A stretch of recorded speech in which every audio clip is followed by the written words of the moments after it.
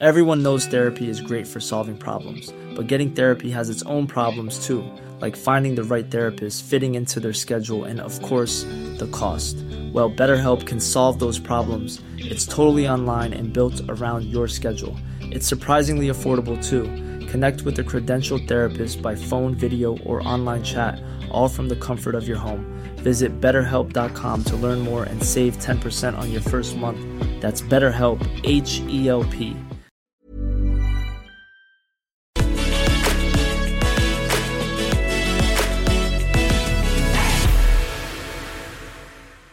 Hello, hello, hello. Boris Johnson, is he toast? There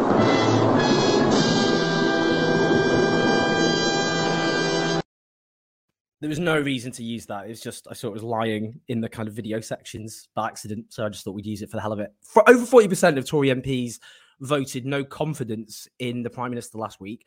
Now, the problem is we've done various derivative titles along the lines of, is Boris Johnson toast? Oh my word, is Boris Johnson finished? Surely Boris Johnson can't survive now. He's still Prime Minister. So presumably we'll be doing many other shows with this title or along these same lines as well. He's still there. He might be the Walking Dead. We just don't know how much emphasis to put on walking or dead right now. So there are 2 by-elections coming up. There's also the investigations by the Standards Committee in Parliament about whether or not he misled Parliament. Some would say, well, if he misled Parliament, he's got to go then. Well, I mean, there's lots of things Boris Johnson in a different sort of world in which maybe those rules applied to him, he would have gone long, long ago, and that hasn't obviously happened. Now, we'll just take a little show today. We've got the brilliant Aaron Bastani from Navarra, who will join us shortly. First off, though, Jacob Rees-Mogg, Channel 4 News did a little montage, which I'm going to show you a little bit of. This was the fact that Jacob Rees-Mogg has come out, obviously defending Boris Johnson, didn't have the same approach to Theresa May. Let's have a little look. If this defeat is worse than Theresa May's, you still think that's fine? One is enough. It's a very bad result for the Prime Minister. A majority of backbenchers voted against her. The Parliamentary Party does have confidence. Does have confidence.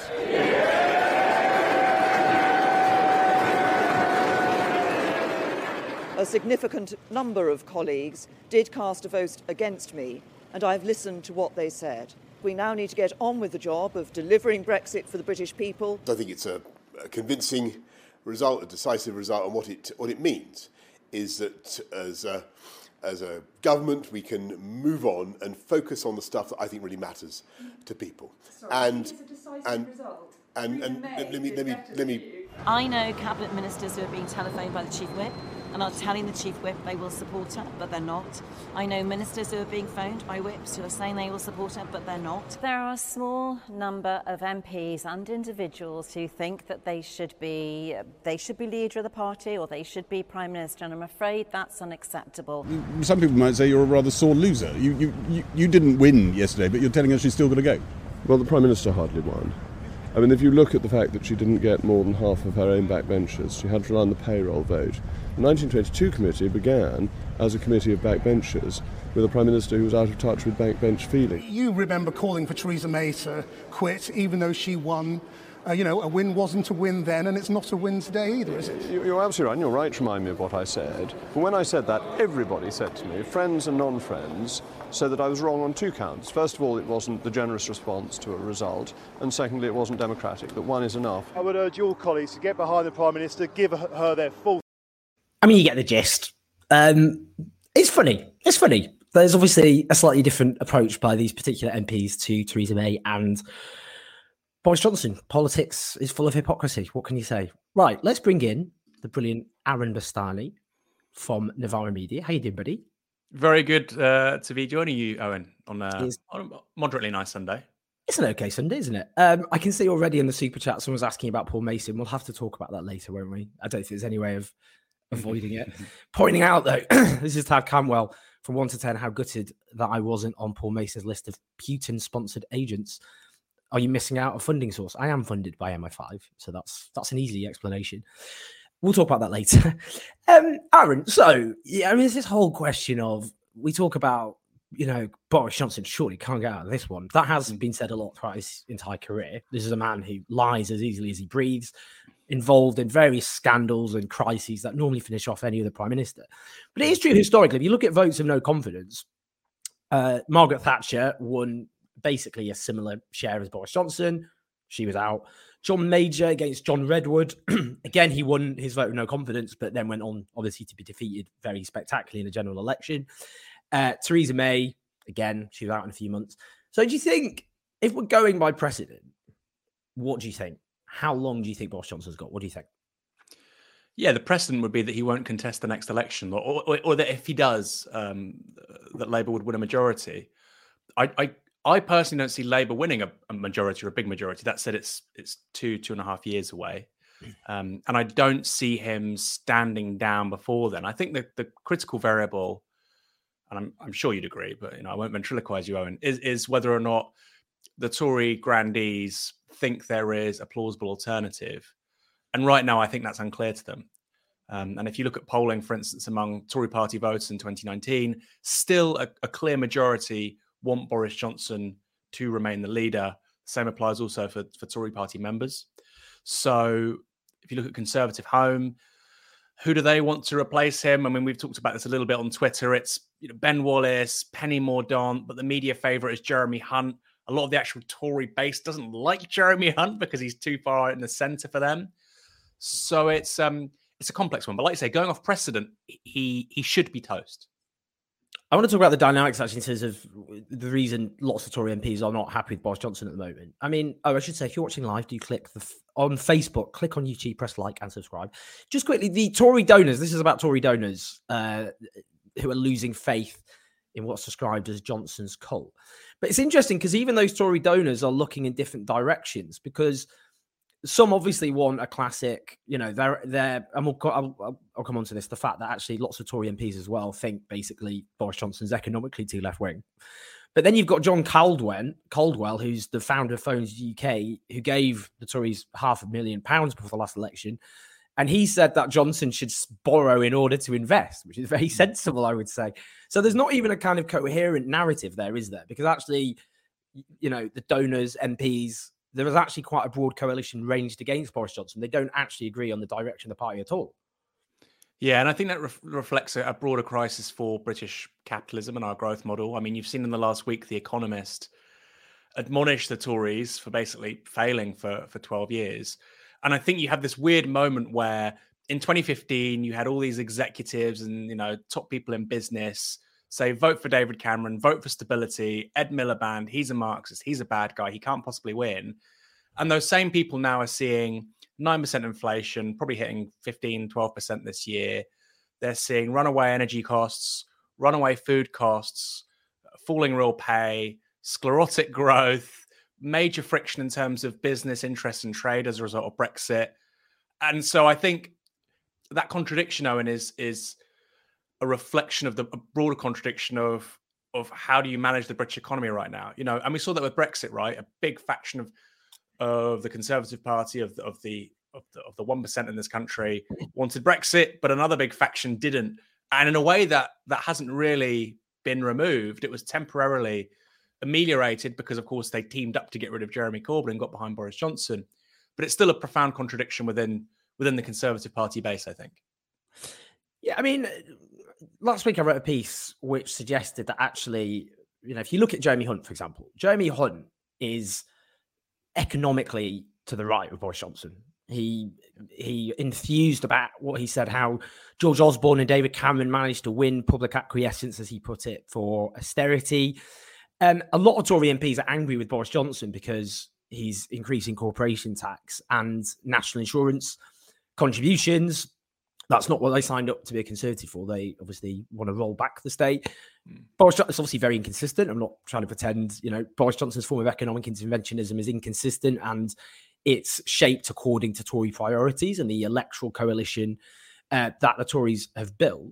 But I think it's very clear that actually a lot of the anger with Boris Johnson is from a large faction of the Conservative Party, who, if we look back actually, with David Cameron and George Osborne, they had the rolling back the state stuff, but they thought they were too socially liberal. Now they've got the tub-dumping social conservatism, but they think that it's too economically interventionist. It's the opposite problem.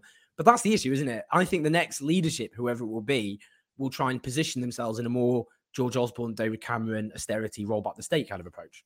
Yeah, and the irony is what Boris Johnson ran on in 2019 is incredibly popular. I mean, there's a reason why he got a majority of the scale that he did.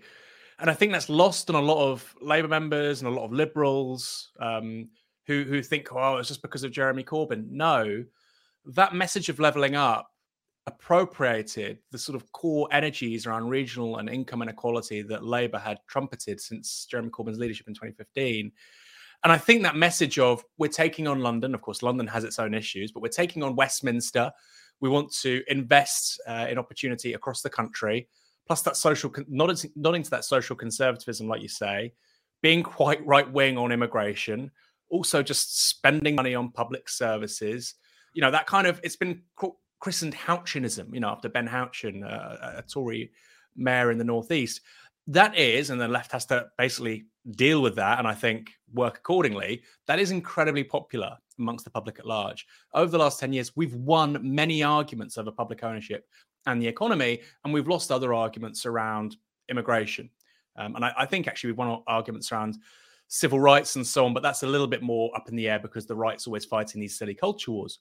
But in any case, I think the politics of Jeremy Hunt, which would be, like you say, a Cameron 2.0, is actually distinctively unpopular with the public at large. And that's where I would agree with some sort of more big C conservative outlets like Unheard or The Spectator. And they would say, well, Jeremy Hunt might go down well with the sort of London pundits, but it's not really a popular politics for the country at large. I think that's probably right. Now, if we're talking about whether Boris Johnson survives or not, we have to talk about the opposition. And this is interesting, Aaron, because what I would describe is the most tedious people on the internet, bar none, which is the Starmer ultras. It's like being, I'm not going to say it again, I would say it's like being monstered by a Waitrose kind of queue when it's run out of organic chutney in Tunbridge Wells. But where every time I point out, people point out there isn't a proper Waitrose in Tunbridge Wells. So you get the gist, though. They are the most tedious people on the internet, and they're people who often voted for the Liberal Democrats in 2019, or the Conservatives, as I've discovered. And obviously, if you criticise Keir Starmer, then you're a Tory, you're a fifth columnist. Why don't you join the Tories? Blah, blah, blah. Very fascinating stuff. But apparently we're now allowed to criticise Keir Starmer. Let's have a little look. So in The Observer, poll says Keir Starmer worst choice for PM than Boris Johnson. Labour ahead of the Tories by 2 points, but Labour's leader failing to make a personal breakthrough. Look, I mean, let's just think about this. Let's just think about a second. Boris Johnson, his approval ratings are catastrophic. They're really bad. They're really actually bad. And this is the week in which over 40% of his MPs want him to go. Not only that, amongst the grassroots of the party, the polling suggests he's actually unpopular amongst the Tory grassroots. So this is someone who doesn't even really have a base anymore. He doesn't have a strong base, and he's the least popular of his cabinet, according to the poll of Tory members. He doesn't have this popularity amongst his MPs or the public. And yet, in a cost of living crisis in which people are suffering a terrible squeeze in their living standards, in this poll, Keir Starmer's below Boris Johnson, and Labour's only 2 points ahead. Yeah, I don't think people realise how bad that is, Owen. I mean, you and I were speaking to Tory councillors and council candidates ahead of the May elections, and many had just given up, particularly in the south, right? Which matters for them because it's their heartland. It's like their equivalent of the Red Wall. And they just given up. They said, look, there's not much. Sometimes there's not much you can do. This is so much. Often with local politics, local campaigning, a reliable councillor, it comes through. Many of them just said, the sort of national story and narrative focusing on Boris Johnson rightly, and the sort of the shenanigans at number 10 during the long shadow of the COVID crisis, that has done us in. We have no chance. And you would think under those conditions and a vote of no confidence and 9% inflation and 0% growth and news of the worst hit to living standards since 1956, that Keir Starmer would at least be preferred as a prime minister. He isn't. And I think that should set off alarm bells for people who support him and want Labour to form the next government. I want Labour to form the next government. That should set off alarm bells because the Tories now have 2 years. They have lots of money that they can spend on tax cuts as a result of inflation. Sometimes inflation can be good. Why? Well, one reason is with For instance, VAT receipts. You collect more VAT receipts when inflation goes up because, of course, you're collecting more money. Now, Rishi Sunak is looking at tens of billions of pounds purely from increases in VAT tax receipts, which are going to be tax cuts in the next 18 months. And in the meantime, Labour aren't fleshing out a story, have no substantive policies, and the people delivering them, Rachel Reeves and Keir Starmer, aren't charismatic, low energy, aren't affable, likable, charming. So no ideas, no charisma, no energy, no project. It really is getting ridiculous at this point for people to still be defending Keir Starmer and saying, oh, the silly left, they don't know what they're talking about. This is adult politics. It's never looked more ridiculous, in fact. I mean, the issue is that the dividing line the Labour chose was not over vision or what, a grand overarching narrative for what the country would look like under Labour. It was integrity and honesty and decency. That being a massive con in of itself, because obviously Keir Starmer's leadership campaign was the most deceitful leadership campaign in the history of British democracy. But because those on the receiving end of the dishonesty were on the left and therefore not legitimate political actors, according to the media, that's just been brushed under the carpet.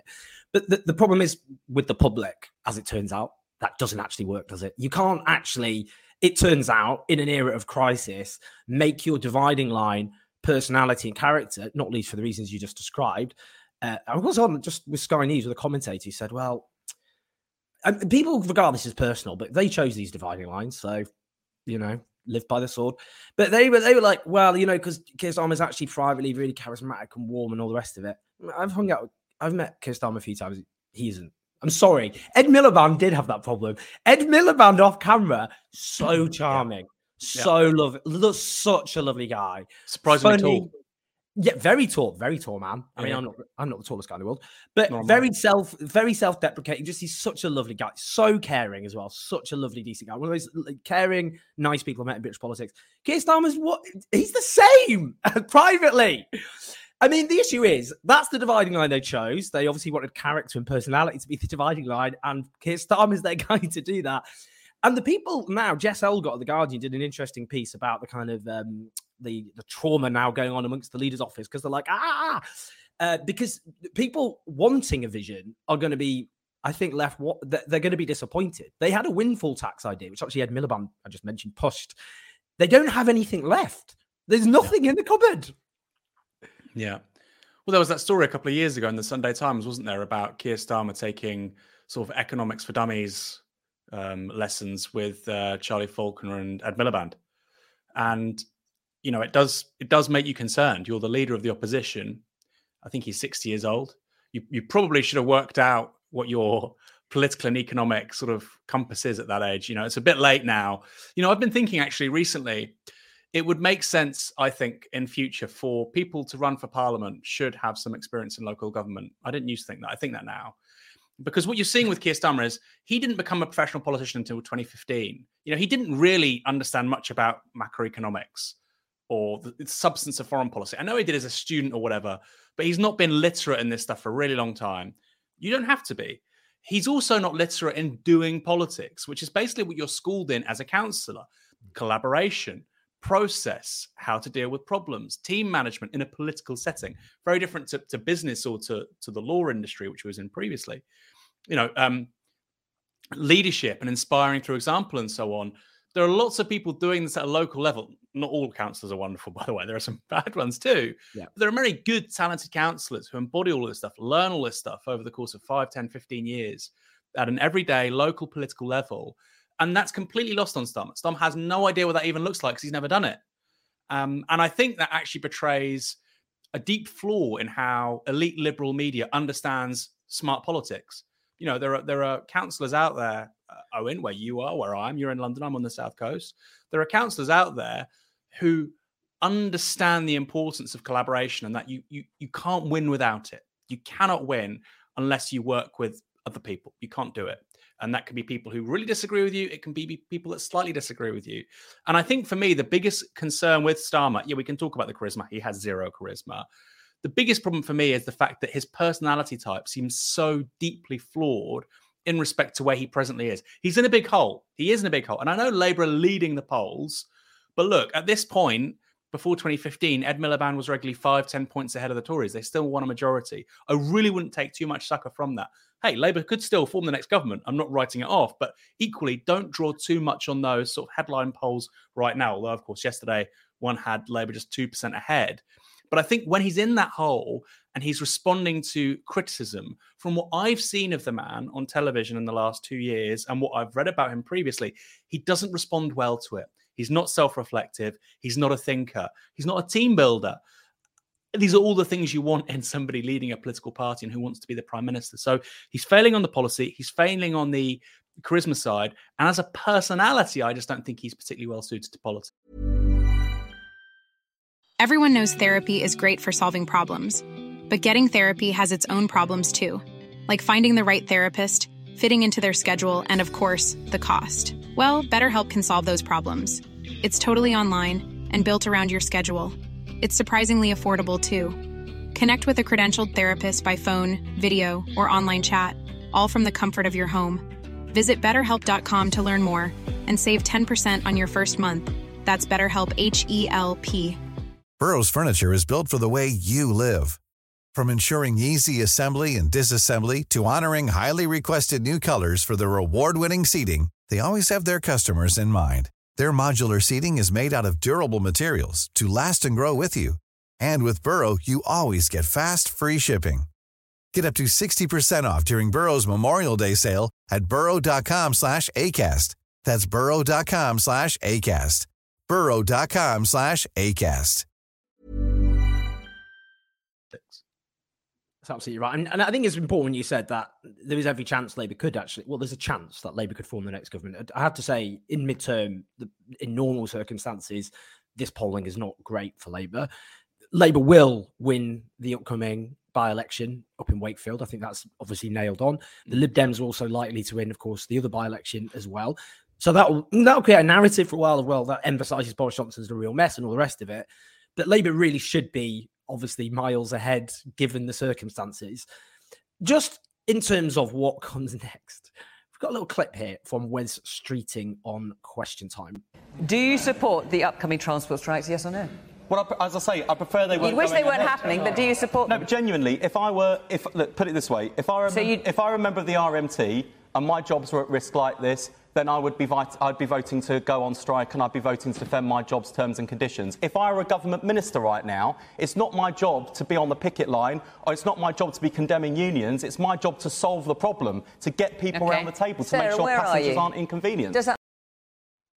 Interesting. Now, of course, Wes Streeting is a Blairite. He's on the right of the Labour Party. I'm not using that. People go, "Oh, you're using Blairite as an attack word or whatever." I'm not. He's authentic. That's his views. I mean, he's a principled guy. I mean, he has his Blairite views, which are sincerely held. He's obviously positioning himself quite cleverly there, isn't he? Because he obviously wants to be the next leader of the Labour Party. I think we should just not beat around the bush there. That's quite clear. The Labour right think a lot of them that Keir Starmer's a dud because they're not completely, obviously, stupid. And they're preparing the ground for Wes Streeting. Wes Streeting's very close friends with Matthew Doyle, who is the communications director of Keir Starmer himself. So there's a lot of people. The reason you often see Wes Streeting pushed very assiduously on TV and the rest is because there are people in Keir Starmer's office who are doing that. Now, if Wes Streeting takes over, then Labour will position itself to the right of the Tories on things like the deficit, on spending, investment. Yeah. It will push private sector involvement in the NHS and elsewhere. There's no question about that. But what he's doing there, he also said he supported renationalising the railways. What do you think? What do you think about all of this? You've got opinions on Wes Streeting, Aaron. Yeah, I was surprised, but equally, I think that there's a few ways to read this.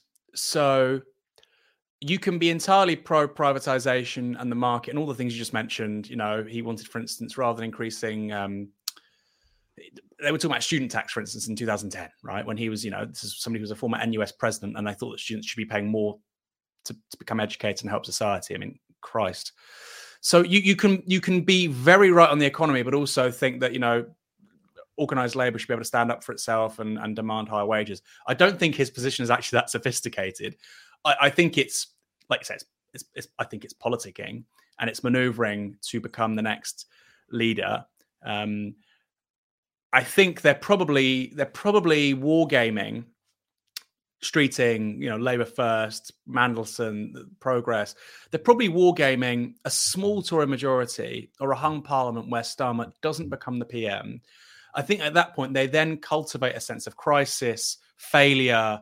They always do this. I think there would be calls for him to step down as leader very quickly from people like Mandelson and Campbell going on the television if they think that the left doesn't have a chance, which I'm sure they can manufacture that in the meantime, or even the soft left. They would then create a sort of pressure cooker situation, at which point Starmer would go and then Streeting would become the leader. And like you say, these are principled people. It's not just an attack line to say they're Blairites. Wes Streeting, when Jeremy Corbyn was the Labour leader, was calling on the guy to resign. He was saying that, McDonald's is good and that they should be at Labour Party conference, even though they weren't treating their workers particularly well. He's been very candid about his views and very honest and open about them for a very long time. So I think it's manoeuvring with a little hint of, we now get the economic populism that Corbyn managed to channel, and Boris Johnson in 2019, which Liz Kendall doesn't. Liz Kendall doesn't get that in 2015, right? When she gets 4.5%. She doesn't grasp that people care about living standards, higher wages, and that the economy isn't working for them. I think the Labour right probably get that a little bit more now. I'd love to know what you think, though. I'm not so sure. I think I think the problem is that the right of the Labour Party were obviously in exile for a very long time, and they had time and space to come up with an alternative vision. Do you remember Tom Watson set up this? Was it called the Future Labour Group? Ostensibly to come up with new ideas, and apply them to Britain in the 2020s and all the rest of it. It didn't come up with anything, and they haven't come up with a clear analysis. They define themselves against the left. That makes their heart beat a little bit faster, obviously taking on the Trots. But they don't, because if we think back to 1990s with New Labour, there was actually an intellectual foundation for New Labour. It emerged bizarrely from Eurocommunism. You had Marxism Today, which was the in-house journal of the Communist Party, which used this idea of post-Fordism, that the old way of mass production had given way to a new economy, which was far more atomized and fragmented, and class identity was far more fragmented. That was the entire basis, the intellectual foundations laid for New Labour. A lot of those people ended up being advisors, like Jeff Mulgan, people like that, around the New Labour milieu. But at the time, you had a financial bubble, which wasn't obviously diagnosed as such at the time, but you had rising living standards, you had the end of the Cold War, where social democracy across the world accepted the underlying principles of neoliberalism and tried to humanize them. And that works when you had rising living standards and economic growth. The problem is they don't have any intellectual project for the here and now. And I know people think, well, this is all very chin-strokey, and with the real gritty world of policy and the people out there, it's not about these kind of intellectual projects. But I just don't think they have a diagnosis. They don't agree on a diagnosis of what's wrong with British society, the British economy. There's no clear diagnosis there. So they don't even have because some on the soft left, you often hear and a kind of an analysis, but without a solution. But they don't have either of those things. Mm-hmm. I don't think fundamentally they think things are particularly going wrong in the British economy. They don't think there's a systemic failing in the British economy. So therefore, why would they have any project for rebuilding or transforming the economy? I'm not sold they do anything particularly. Let me reformulate that then. I don't think they've got any policy solutions, but I think rhetorically they look at Trump, they look at Sanders, they look at Corbyn, even Macron. And surely they must rhetorically think, well, we have to at least gesture towards economic populism, which I'm still kind of shocked that Starmer hasn't done. I'm shocked.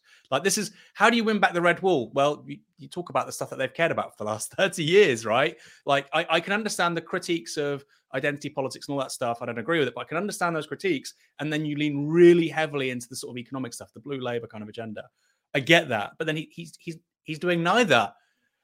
Anyway. Yeah, Joe Biden uses more economically populist rhetoric than Keir Starmer. You'll often hear the rich will pay the tax. The substance of Joe Biden and all the rest of it is a very different thing. But the rhetoric is far more populist.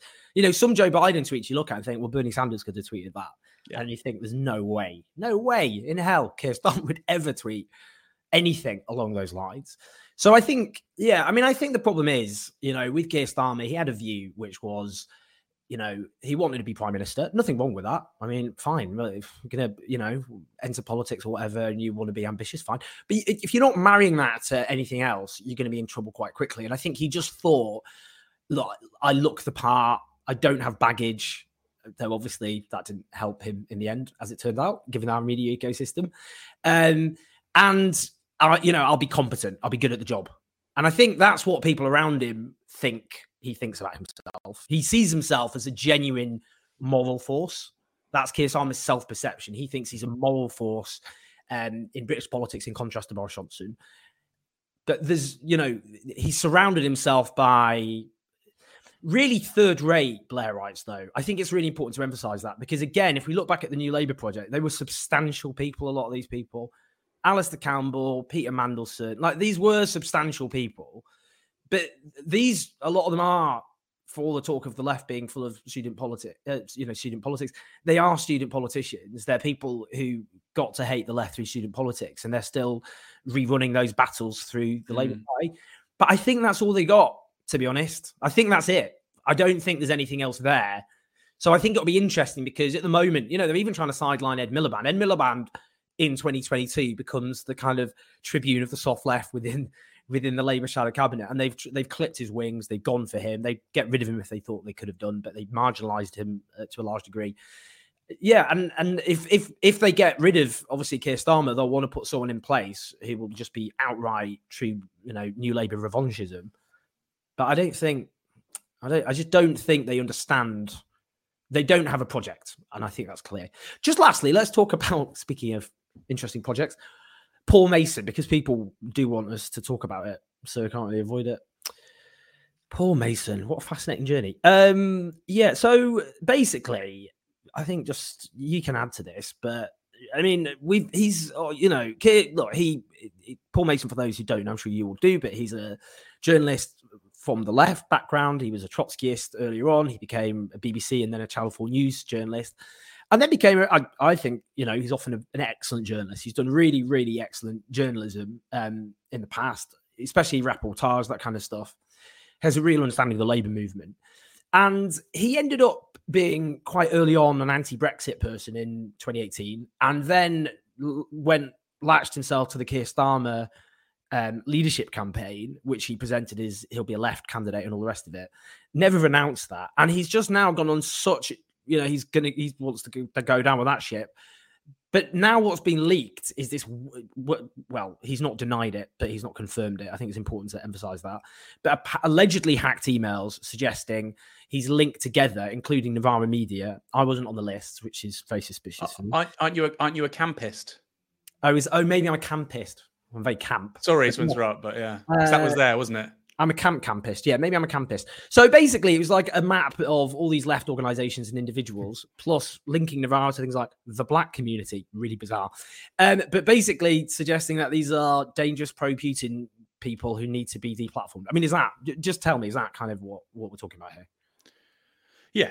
And it's important to say, yes, he has said that some of the emails might be edited or God knows what. It's like it's a very strange response from him. But then Elliot Higgins, who's founder of Bellingcat, has been responding to people saying Paul doesn't know what he's talking about. So, the inference to me is from other people responding, it's important to say this, is that I think it's widely accepted that that chart anyway is Paul's handiwork. And I was saying this to Michael, you could, Michael Walker, my colleague, very few other people in British public life, Owen, would have a chart which has Zara Sultana, Conta, which is a small Scottish media outlet, Novara Media, Socialist Action or Socialist Appeal, I can't remember which one it was. Appeal, which one was it? It was Appeal. I just say Appeal because my dad's a former militant full-timer, so anyway, that's my family's tradition. Anyway. The networked left, nobody else sort of thinks like this. So I was like, either it's Paul Mason or somebody has managed to insert, a nano CCTV bot into his brain and worked out what he's thinking. So yeah, it is really concerning. And I feel like there's a few points I probably want to make. I think firstly, like I say, he's a former Trotskyist, and there's many good former Trotskyists, but you do get these personalities in life who need a cause and they need to think that history is going in a direction and that they want to drive history in that direction. Now, Christopher Hitchens was another one. And at one point it was the workers' movement, international socialism, and now it's making organograms of left-wingers because you want to, I don't know, associate them with Putin. So I think there's that. And then another one, which I think is really concerning, is that he no longer looks at debate as contrasting points of view, deliberation. I could be wrong. You could be right. I might learn from you. You might learn from me. We can proceed forward, taking different points of view, integrating them into a broader understanding. He doesn't look at things like that anymore. He looks at things as this quote unquote information war. I'm right. You're wrong. I need to ground you into the dust. You're an enemy in so much as you are wrong. And if you win this debate, it's not in the public interest. And I think increasingly now, looking at how he's approached Putin, I think that was the same approach with Brexit and the second referendum. He used to say, well, I think it's best for Labour. I don't think he actually believed that. I think it was about, I need to win this debate. I need to grind you into the dust. And to hell with the facts, because the facts always suggested that Labour would be screwed if they adopted the position of a second referendum. And so I think that's deeply, deeply counter to any sort of understanding of democracy or even just being a good journalist. I think he's lost that capacity. Yeah, and it was really I thought, I know that clip has been widely discussed when me and Michael Walker debated him on this channel. But I found it's just depressing. I mean, when he was, got to the point where he calls for the expulsion of people who argue that NATO expansion had a role in the horrific Russian invasion of Ukraine. And obviously, when it came to those who refused to call out Israeli apartheid, but I think more appropriately, the Saudi war on Yemen, which is obviously armed and backed by Britain and supported by lots of Labour MPs, then, raising that inconsistency, he accused me of using Putin's talking points. I was like, how dare you? I got shrill. Oh, yeah, I remember. It's bleak. It's depressing. Aaron, what a pleasure. Thank you for joining us today. My pleasure. With your, you should get Paul and Michael back on. You should have a good old ding dong. Do you think he'll come back on? Maybe. I'll ask him. Good TV. He seems it would be. Yeah, he doesn't. I'm not sure he's that happy. I don't think he thought the last time he came on was useful for him. Alas, but Aaron, always good to chat to you. Navarra, up to Navarra. Obviously, everyone follows Navarra, so we need to plug Navarra. My partner is waiting by the door because we've got to go to the pub, so I'm going to leave now. All right. Lots of love, buddy. I'll speak to you soon. See you, mate. Bye. Bye. Thanks so much, everyone, for tuning in. You absolute heroes. Thanks to Aaron, obviously from Navarra, as ever. Brilliant stuff. So we've got next week 2 brilliant interviews, if I do say so myself. One with Yanis Varoufakis and the other with Peter Hitchens. Very eclectic. Thank you very much. I am going away. Just to let you know, I feel like you're my boss, so I'm just going to tell you now. I'm going away to Tenerife for work. Actually, it's a conference. It's an LGBTQ conference. So I will, but we'll still manage to make it work. We've got these 2 interviews. I'll do Peter Hitchens. We'll be meeting him in person. Yanis Varoufakis, I'll do it down the line. I won't do the show next Sunday because I'm then going straight on holiday to Croatia and Bosnia, as one does. So, but we'll put the Yanis Varoufakis interview the week after, and maybe I'll try and do a show on Saturday from Tenerife. Who knows? Yeah, that's the idea. I think that's the plan. Do support us on patreon.com/owenjones84. That enables us to do the channel and the podcast. Press like before you go. Press like on YouTube. Go on, just do it now. What's your problem? What else are you going to do? Come on, just press like. Good, well done. And then press subscribe. And super chats. Yeah, thank you to Woody Woodpecker, David Barata, Tad Campbell. I know who you are. I actually feel like I know Tad. Like he's both David Barata and Tad and Woody Woodpecker. I feel like I know you. So thank you so much as ever. And yeah, what else were we going to do? Oh, we're going to do a documentary, but in July because I'm away. I'm not going to film a documentary in Croatia and Bosnia. So that's not going to work. But we will do it when we get back. And we've got loads of other interviews as well. All right, everyone. I think that's it. Yeah, I think that's it. Press like, subscribe. Oh, podcast. Download the podcast as well and leave a review there. All right, everyone. Thanks so much. Have a lovely whatever day it is. Take care. Bye.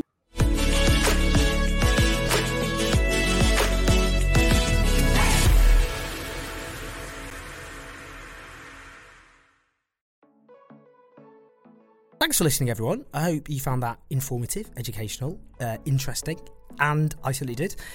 Do support us on Patreon to keep the show on the road, /OwenJones84. Leave us some stars, that'd be nice. Spread the word. And I look forward to speaking to you soon.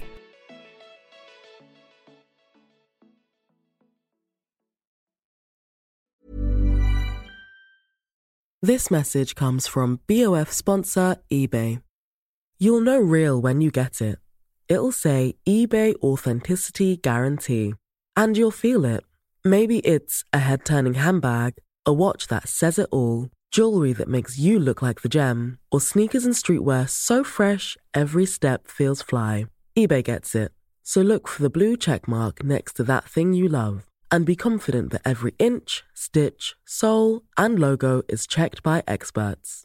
With eBay Authenticity Guarantee, you can trust that feeling of real is always in reach. Ensure your next purchase is the real deal. Visit ebay.com for terms.